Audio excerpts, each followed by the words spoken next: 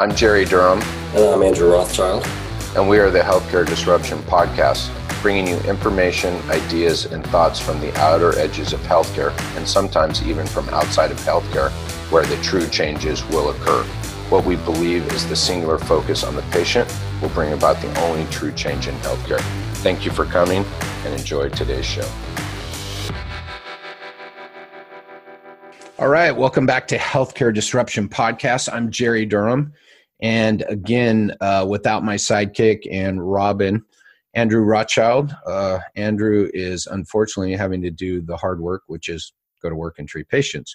While I sit at home and do an interview and continue the interview that I started 2 episodes ago with a mentor and superhero friend and colleague of mine, Mr. John Woolf. How are you doing today, John?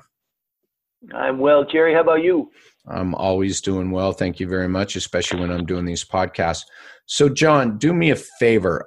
This is part 3 of a 3-part series, shall we call it, that we determined would be 3 parts about 15 minutes ago.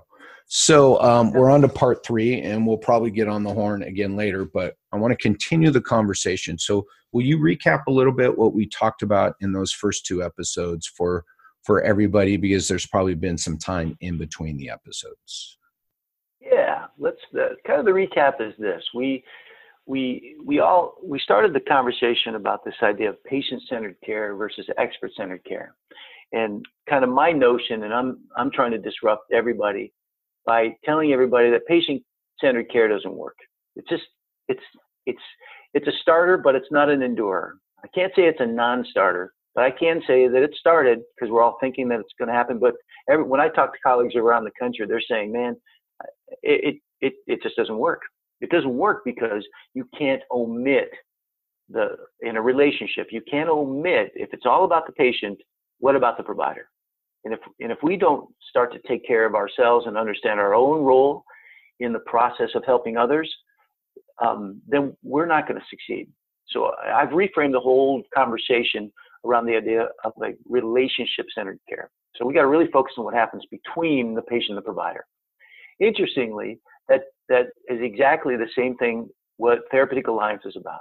Therapeutic Alliance is about this idea where the patient and the provider are coming together and unifying on an agreement of the goals, an agreement on the tasks to accomplish the goals, and unconditional positive regard, which means unconditional positive regard is one of those major barriers that we often have in relationships. It's not easy to be completely resilient and flexible to all the different personalities that come into our clinics.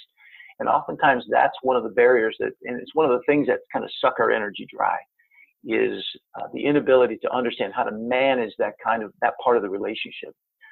So when, and it's got to get to the next part. Last time we talked about the idea that, this training isn't just about learning a bunch of skills.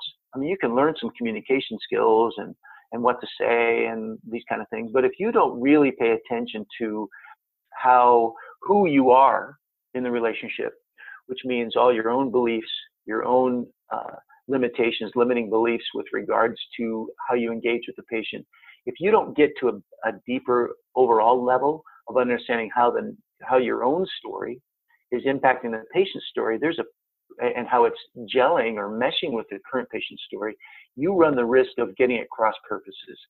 In other words, you'll have your own story overruling or overriding the patient's story, and that's going to create a giant problem. And often the problem is an inability to connect.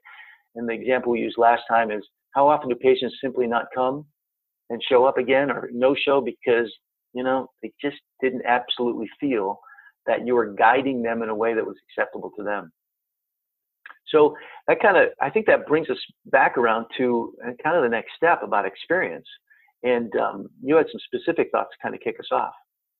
Yeah. That was a great intro. We could end that sucker there and you could roll that back. So much good stuff in there. I keep saying on all these, I keep hearing new things, and I do, and I've already got my 3rd sheet of notes here. Just good stuff that I need to take back with me. So here's this thing. We talk about this relationship-centered care. I heard it from John first. I love the word because I'm in full agreement. Patient-centered care isn't going to lead to our success, isn't going to lead to the patient's success, isn't going to lead to healthcare success, isn't going to lead to physical therapist and physiotherapy success. What's going to lead to success is a relationship-centered care. Because plain and simple, it doesn't take the rocket science, and it takes zero rocket science to understand in your personal life, relationship-centered care is a number one. You got a thought about that, John? Yeah, and you know, those of all your listeners that'll be at the Combined Sexes meeting in 2018 in New Orleans, not only are Jerry and I going to have a drink and talk about this, or maybe two or three, but I'm also presenting on this topic in the private practice section about how patient-centered care is a myth and how how we need to capture that unicorn and put that thing back in the stable. Awesome. CSM 2018 in New Orleans. That's in February. So please, if you're headed out there, I challenge everybody. I know people listening to this podcast are interested in these things, yet I challenge people every year to find things that they're not comfortable with, that they're not familiar with, and use CSM for that. And my God, this sounds like a great thing for everybody to come to, and I'll be blowing the hell out of this. And if it's not too early in the morning, say before noon, I may even be there. So that's good to hear, John. Yeah. So I know New Orleans has a way of, shall we say, influencing decisions and making us. How about bringing out the best in all of us? Right, there you go. New Orleans brings out the best in all of us, as I call it. Right. They have a lot of truth serum there. So, so this thing of relationship-centered care again. So then I meet John. I dive into this word and I'm like, this is it. Relationship-centered care. This is what's going to get people, physical therapists, to better connect with their patients, right? Their clients, their customers. This is what we need. This is the hard work. Repeat after me. Relationship-centered care is hard. Patient-centered care is easy. Expert-centered care is easy. Relationship-centered care is hard. Repeat after me. It's hard. I'm Maitland trained. I did a year of Maitland training. That stuff is easy. This is the hard part. We have to bring this evidence in if we want to be successful. Right. And even let's categorize that word hard. And I have a teacher who used to say it this way. Tabletops are hard. This is difficult. Now, that's kind of a smart-ass thing to say, but this is the podcast for saying smart-ass things. Now, it's perfect. It's perfect. Well, perfect. It's kind of, imagine this though. I'm gonna even challenge this idea that it's that hard. I'm gonna put it this way. Now, imagine not everybody who listens plays golf, but you probably can at least familiarize yourself with this idea that, if you're playing golf and you go to see a golf teacher, right? And the golf teacher is going to take a look at how you're golfing because you desire to get better. So a golf teacher sees some stuff, and then what happens after you get a lesson or two? What's the first thing that can happen? Well, it screws up your game. Yeah, right. That's what I was actually thinking. It gets harder. Yeah, it gets harder initially. But what happens is once you start to see it differently, guess what happens? Your game gets better. Mm-hmm. And I think we're all in this game to get better. But like you said, and I think the podcast even has a name that says the same thing, you've almost got to disrupt what you're doing in order to get better. Because the same formulas of doing it this way with regards to with how we're relating to patients in this kind of just passing right by, not even paying attention to half the communications that they're giving us, it just doesn't work. It's not going to work for the next generation of what we need to be in healthcare. And what we need to be is we got to be expert golfers. Right? And which means you're going to have to get some lessons in golf that are going to kind of mess up your game, and trusting that, you're going to get on the other side of that being so much better. Yeah, that's perfect. So here we are, headed into relationship-centered care, challenging ourselves to get better in doing things that are difficult, of which you're going, that's fucking hard. And I hear you, but we're going to say difficult now. It's difficult. I get it. We all get it. And that's why we probably don't want to do it. So here we are with this and learning And here's what I'm going to challenge you with, because we're talking relationship-centered care. And every time you think of that word, you, the listener of this show, you, the healthcare provider, whatever role you're in, you're imagining relationship-centered care only in your role. I am a healthcare provider. That person sitting across from me, that person returns for a visit. That person calls me on the phone. But what I want to do now in this episode with John, and John is familiar because, again, we have taught this together and we've done a lot of talking about this outside of our teaching, is how do we bring this relationship-centered care as the center? By the way, I'm going to use this new word I love that I used to hate until I learned it, and it's not the word hard, it's the word culture. How do I bring relationship-centered care into the culture and make it, by the way, make it the culture? Because that's what I'm currently helping business owners do. Good. And it sounds difficult. It sounds hard, yet it is a little uncomfortable at the beginning. And then you see how it cruises and connects all these dots that you as the business owner, you as the practice owner, you as the potential business or practice owner never quite knew how you were going to connect. And that is the single one problem I see with everybody contacting me, is they don't know how to connect the dots. And that's okay, because as soon as you admit that, then we can connect the dots. And if you want to build a true patient-focused, relationship-centered care culture, then the way to do that is map out that patient experience. So again, in this episode, I want to talk about how we can start to do that. And I think this is going to be, it's going to be a combination of everything you've ever heard on every episode, including the previous two. And so what I'm going to do is put the challenge out there to our expert that I brought on, Mr. John Woolf. It's Mr. John Woolf, not Dr. John Woolf yet. But I'm going to throw this out to John, is tell me, so this word, because I used it in a presentation this past weekend in Seattle, therapeutic alliance, patient expectations, and equipoise, but we're not getting, well, actually we are talking about equipoise today, but I'll let you guys go look that up on your own. So John, how are we going to, everybody says therapeutic alliance. There's not a provider in this country, 99.999% of us say therapeutic alliance, patient and provider. And I say, okay, where can it be built? Patient and provider. Tell me how you see the therapeutic alliance being facilitated, grown, whatever you want to call it, outside of that patient sitting across from the provider. Yeah, that's a good one, and this is where I've watched how you're building a model for this, and I've come to completely appreciate the importance of it. In large part because it's about relationship with whom or with what. Now, relationship is a fundamental process for human beings. We are in relationship with stuff all the time. I'm in relationship with Amazon. Those guys got my number. I mean, they're emailing me some stuff. I want some stuff. Guess who I call? I call Amazon.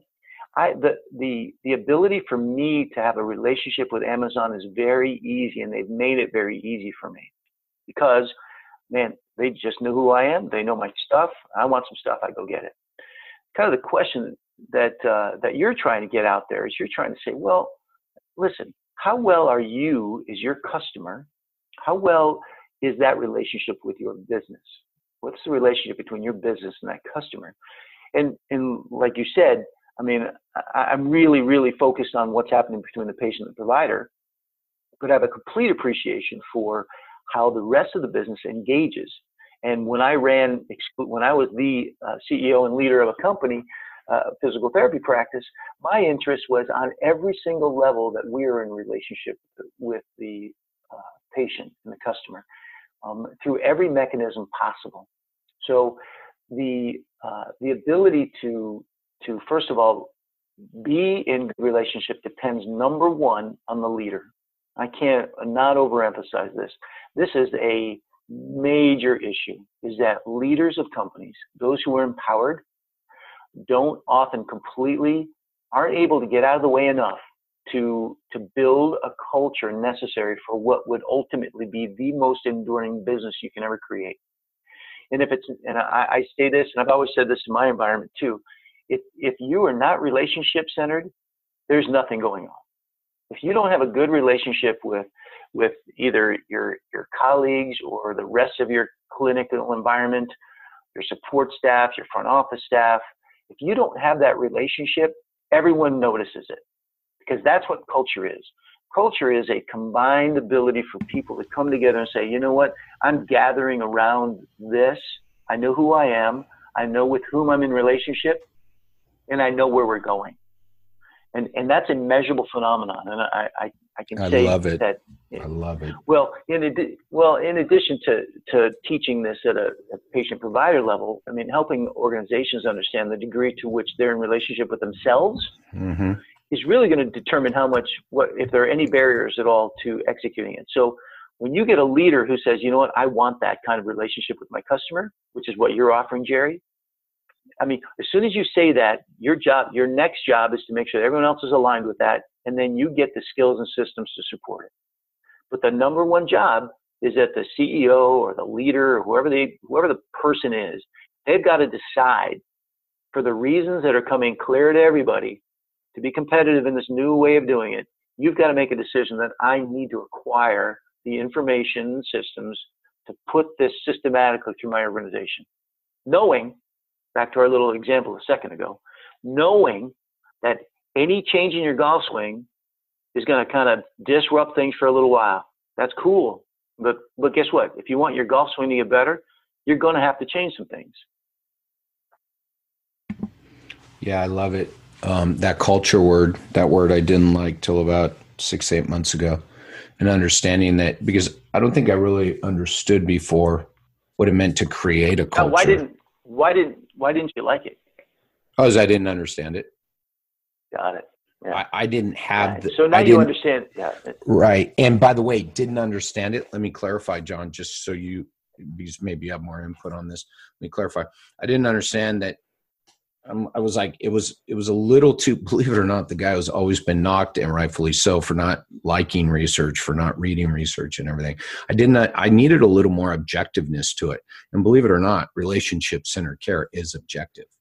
And to your point and to my point, I believe over time, I have figured out how to measure it.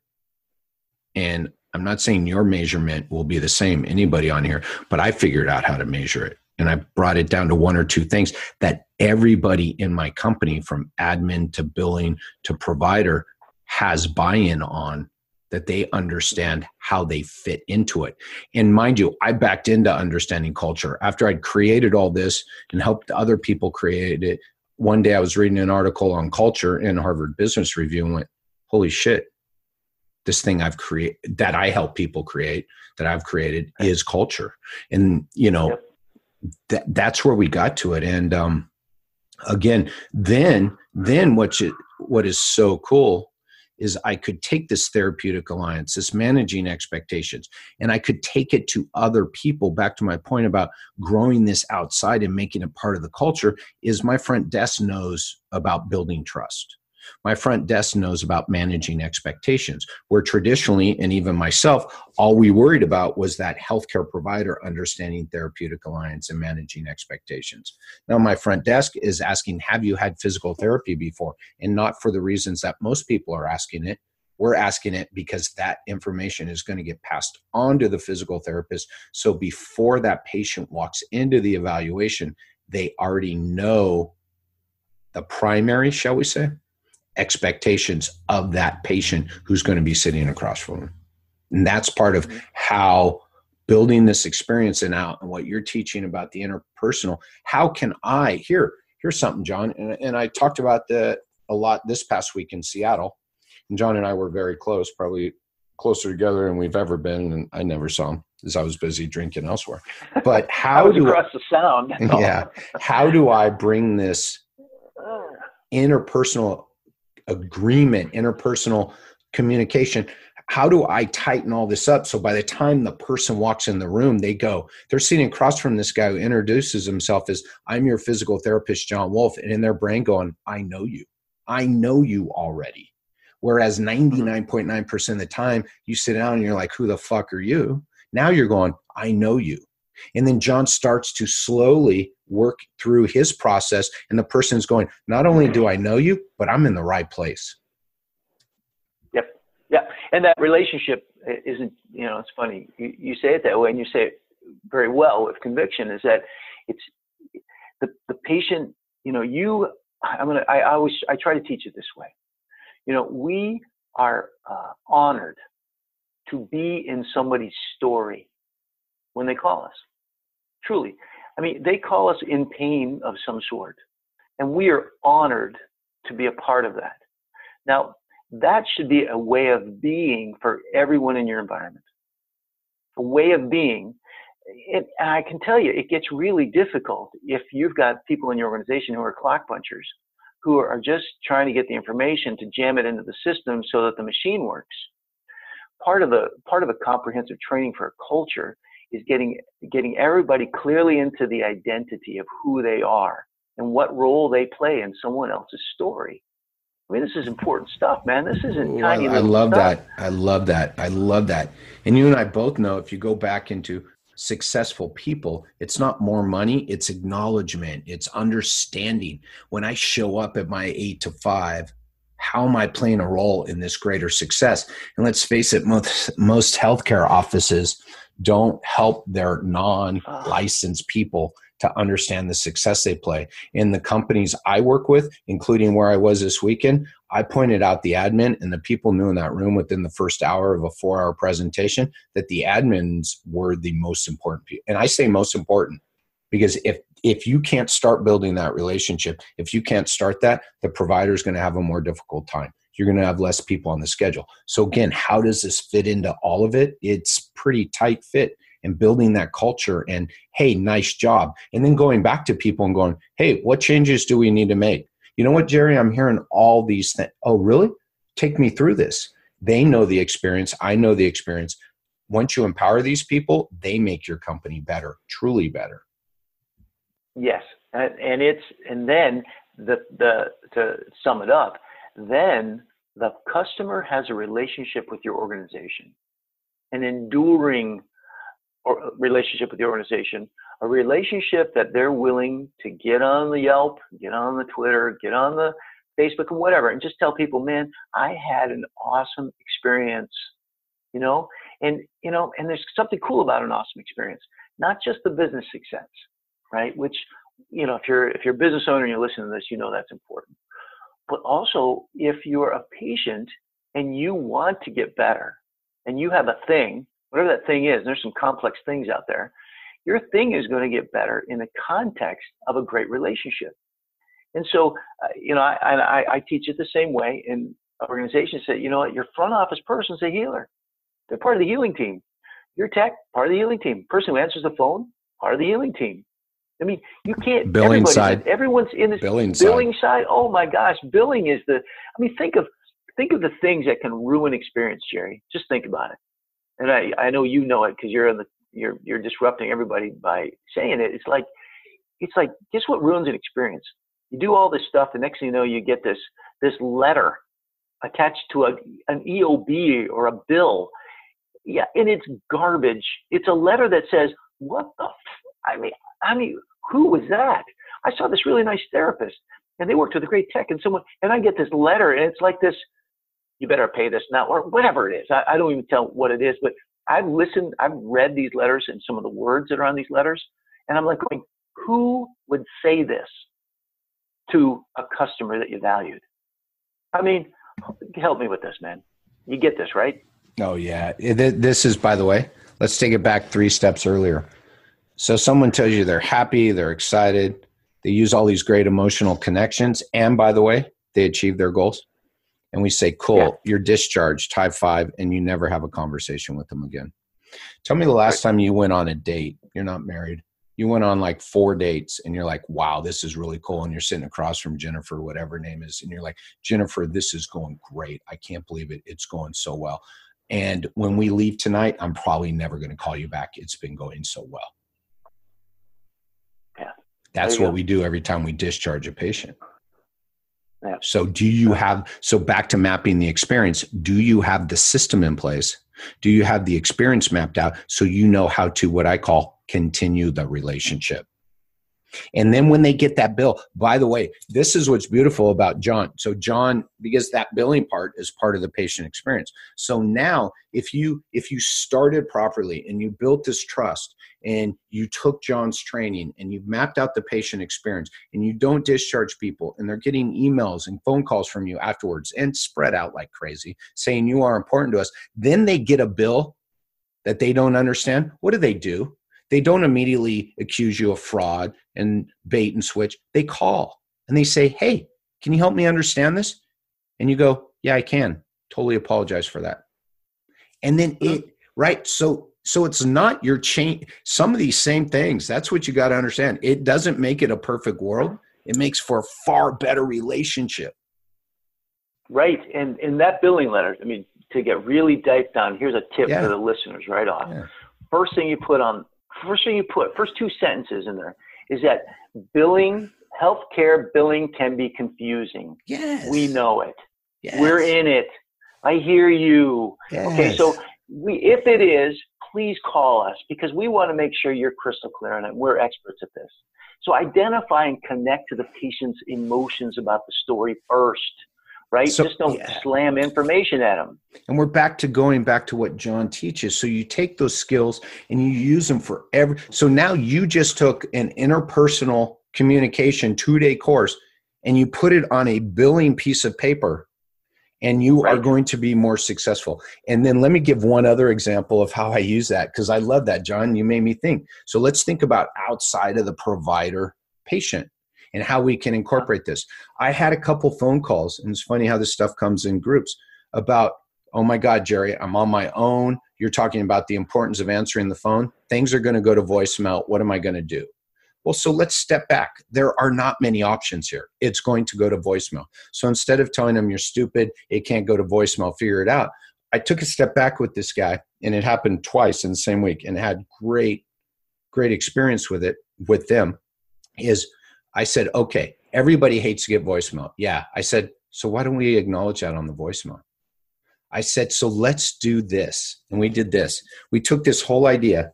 And so it was, hi, this is so-and-so at, what do you call it, physical therapy. Oh my God, I can't believe you got my voicemail. I hate getting voicemail. Do me a favor. Leave me your phone number. I'll call you back in 50 minutes. Bye. And so it was that self-effacing, we all hate getting it. And then you made a guarantee. And how we came up with that 50 minutes, just for context, is I asked him how long his patient visits were.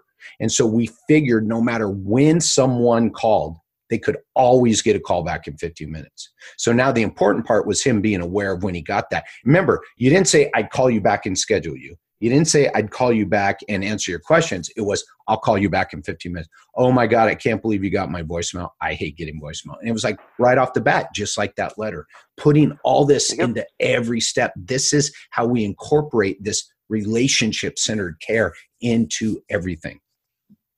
Now I'm getting excited. Those first two episodes, John talked a lot, but whatever. There's so many ways to sum it up, but one of the key pearls of interpersonal relationship is connect with the emotions. Don't talk them into something. Don't cognitive them with something. Connect with them. Hear them. Identify with what they're feeling. Get out of the way and just say, oh yeah, I hear you, man. Oh yeah, voicemail. How you do that matters, right? And, Jared gave an example. I might tweak it a little bit, but that's kind of in the fine details. Yeah. And I'm going to say this too. The fine details matter. How you do this, the delicacy with which you craft these kind of messages is not a small task, because the right tone and the tone that's okay for me. And I have to say, Jerry's tone is way out on the end of a bell curve somewhere.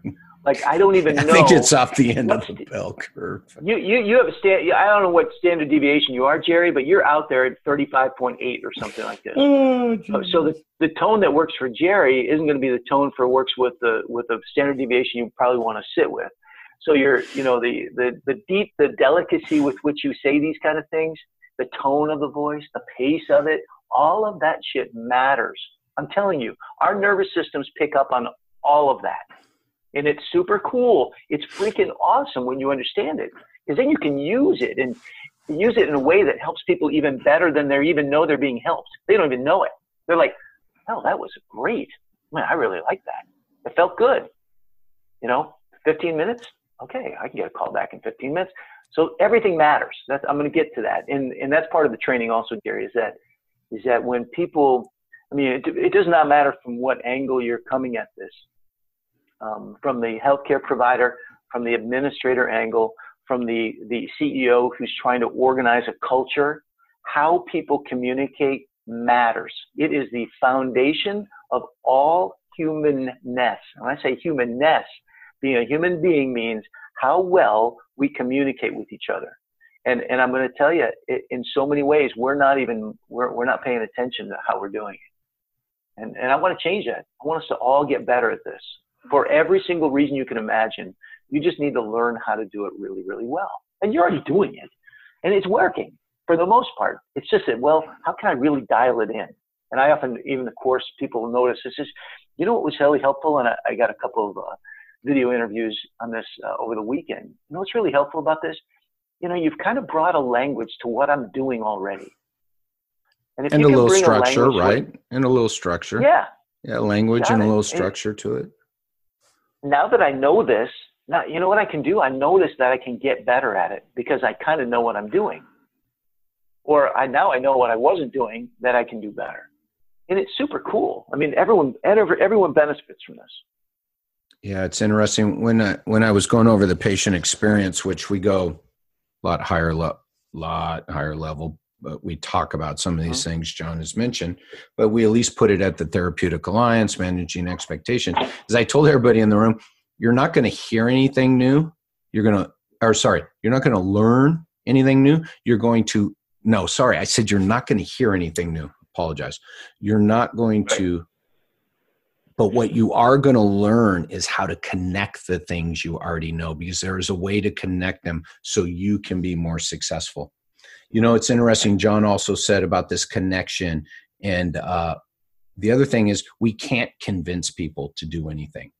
And I just did a Facebook Live on October, a couple weeks ago, October 17th. And that Facebook Live was about we have to stop believing we have to convince people. And what I do in that Facebook Live, if you go back and watch it, it'll mimic this discussion exactly. If we go back and create and listen and build this alliance early and build this relationship early, you're not convincing anybody to do anything. You're giving them choices, and they will decide what choice they want to make. And that's back to that motivation and helping people to understand about how you can help them, and not telling them, well, geez, there's no research behind acupuncture, because now you just gave them an easy choice. Right. Exactly. Yep. So guiding people, we just need to be better at guiding people through the whole experience, through the whole experience in a way that works for them. And in a way that works for them, do not misconstrue that, because if that's the last thing you hear, you're all going to go home and pee your pants. It's not about just them. John says in this whole relationship-centered care, right? That's what it is. Mm-hmm. So you can't give people what they want. And it's like, back up. If you believe in this expert-centered care, if you believe in not doing all the work John has talked about over these last 3 episodes, then yeah, you can be that kind of person, and you will not connect, and you will have a shitload of non-compliant people, and it will be their fault. Right. And then they will say that physical therapy doesn't work, and you'll ruin our profession. So, taking this relationship-centered care approach is a win for the patient, is a win for you as the therapist, because your outcomes, your NPS surveys, all this feedback about you is improved. It's a win for the business, because these people complete their plans of care and they're happy as hell. They saw you. And again, remember, all those other things happen. It's a win for the profession, because now they will tell people how their physical therapist helped them and what a great experience it was. And then number 5, it's a win for healthcare. It is actually a 5-win over by building this relationship-centered care and building the skills that John teaches for you to achieve it. And I don't say that lightly. And I say it because I believe every bit of it, and I'm willing to have further discussions on any of those 5 components. And again, it flows down from patient-focused, relationship-centered care.